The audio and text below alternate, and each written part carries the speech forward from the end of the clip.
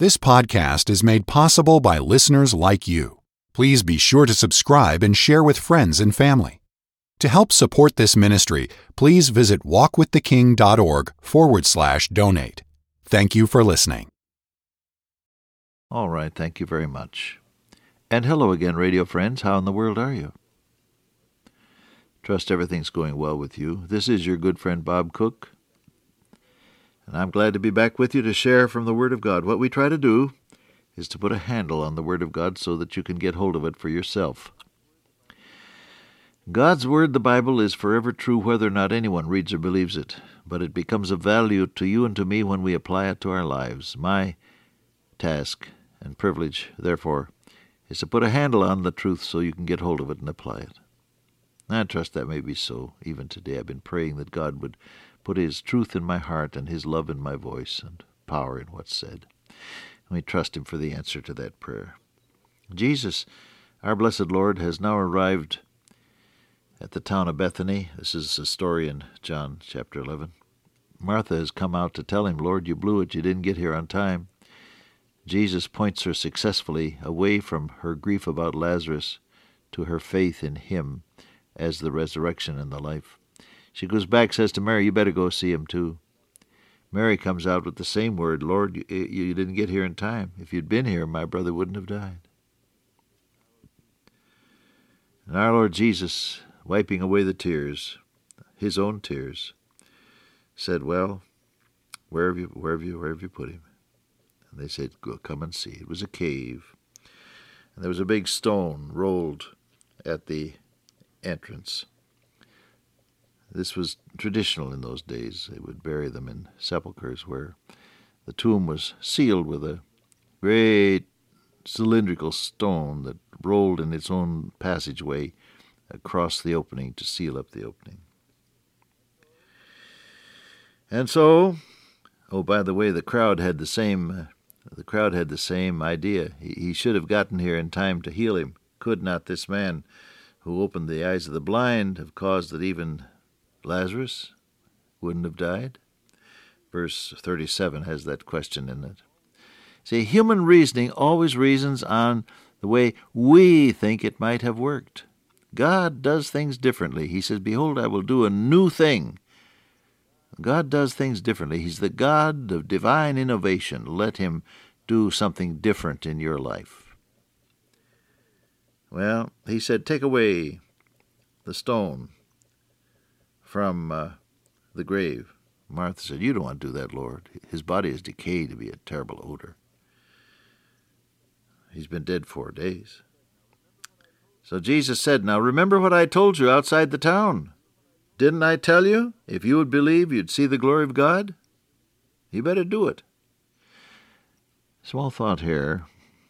All of your arguing will never allow you to experience the glorious reality of God's plans for you.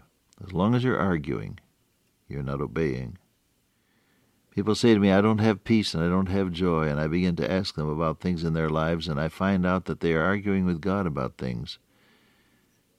They're not willing to do what He's asking them to do, and as a result, although they're quite sincere in their desire to know God, they are also equally stubborn in their refusal to obey Him, and they're arguing with Him. As a result, there's no reality, there's no blessing, there's no peace and no joy. If I regard, the psalmist said, if I regard iniquity, that's our word having to do with the crookedness of human nature.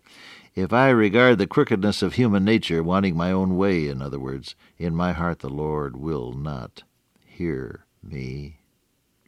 Don't engage in rationalizing things and saying God should have done this and God might have done that. Accept instead God's blessed will for your life. He said, take away the stone. She said, oh, no, you don't want to do that, Lord. He said, you better remember, I said if you'd believe, you'd see the glory. And the word believe wraps up the idea of commitment and obedience. If you really believe on the Lord Jesus, you're going to commit your life to Him, are you not? And if you commit your life to Him, you're going to obey Him, are you not? See, this is what it's all about. Believing is not a mental process only. It does involve your mind, obviously. Believing is a commitment of yourself to Jesus, body, soul, spirit, emotions, and intellect, and will. All that you are, wrapped up in the package of surrender and saying, Lord, here I am. That is what the Bible term believe really means. And when you do that, then you give him the right to give orders and you obey them. You stand at the grave, let us say, of your own cherished ideas. You stand at the tomb wherein lies the broken dreams and shattered hopes of things that you had hoped might work out. That grave site was the locus of broken hearts right there, wasn't it? 4 days before they had come weeping and wailing and put that precious body wrapped in linen and spices into the cave and rolled the stone, and that was that. And now they're back again and all of the wounds are opened up. It's the location of heartbreak. And at the same time, Jesus said, this is where you're going to see the glory of God. So he brings me back to the place where I've failed. And he brings me back to look at the situation that's impossible. He brings me back to look at the circumstances with which I cannot cope. And he says, go ahead, roll away the stone. I got plans. You want to obey him today that way? Whenever you pray, the Holy Spirit who indwells the believer will always whisper to your heart what God wants you to do next. Listen for it, and then obey him. It'll always be in line with his word. God will never advise you to do anything that disagrees with his word. But as you pray, the blessed Spirit of God who indwells the believer will whisper to your heart the things that God wants you to do. You obey him, and even though you may be standing at the gravesite of your broken dreams and shattered hopes, Jesus is greater than all of that, and out of it will come the shining of new life and new possibilities and new joy. It's great, isn't it? Oh, hallelujah. You don't mind if I get blessed on my own preaching, do you? Jesus is wonderful. Praise his name. All right, they took away the stone. Verse 41. Then they took away the stone, and Jesus lifted up his eyes, and said, Father, I thank thee that thou hast heard me. I knew that thou hearest me always, but because of the people which stand by I said it, that they may believe that thou hast sent me. Then he spoke the word of command. A small thought here. Jesus took time to say thanks before he proceeded with that which he was about to do. Father, I thank thee, he said, that thou hast heard me, and you always hear me. Thou hast heard me. Jesus had talked with his Father about Lazarus. You realize that? He is able to save to the uttermost. We read in Hebrews 7, he is able to save to the uttermost them that come unto God by him, seeing he ever liveth to make intercession for them. Jesus has already talked in the presence of God the Father about you and your needs.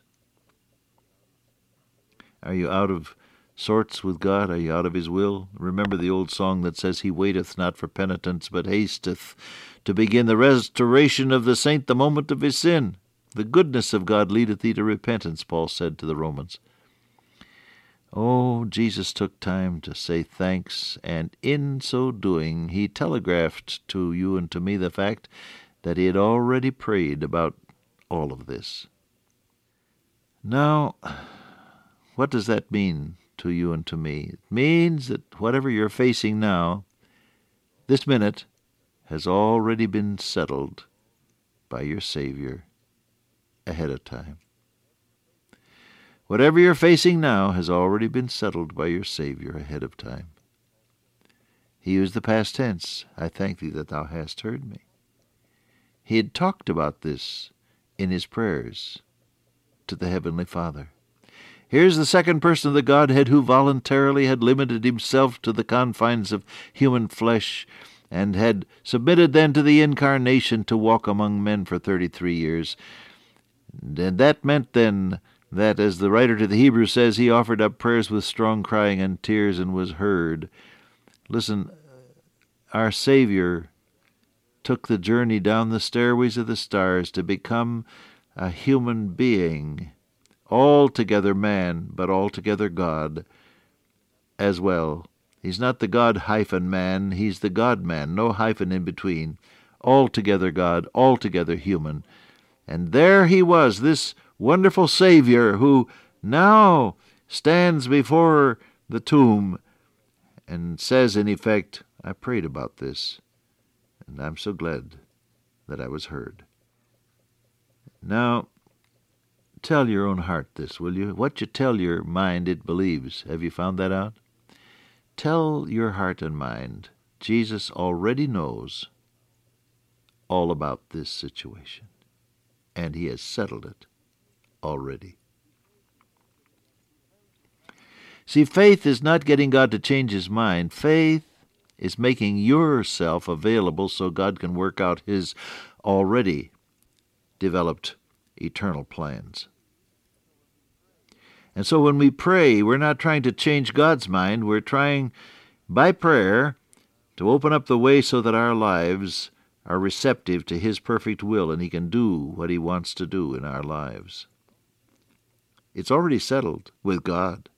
You just open up your life to what he has in mind.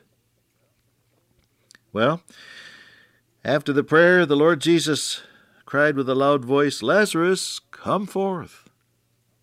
And he that was dead. Now this man wasn't just resuscitated. He was dead. He that was dead came forth, bound hand and foot with grave cloths. He didn't walk out. He was brought out by the power of God. An awesome spectacle. Standing there beside a tomb, and the voice of the Son of God calling him out. Well, you have that prophecy. All that are in the grave shall hear the voice of the Son of God, and they that hear shall live. I look forward to that great day when our Lord Jesus will say to you and to me, come up higher, and the dead in Christ shall rise first, then we which are alive and remain unto the coming of the Lord shall be caught up together with them in the clouds to meet the Lord in the air, and so shall we ever be with the Lord. That voice that was heard at the tomb of Lazarus will be heard again one glad day, and you and I will be on our way into the presence of our blessed Lord to live there with him forever. Hallelujah. Time's gone. We'll get at this again the next time we get together. Father God, today help us to obey thy voice and see the miracle provision that comes as we trust thee. In Jesus' name I pray, amen. Till I meet you once again by way of radio, walk with the King today and be a blessing.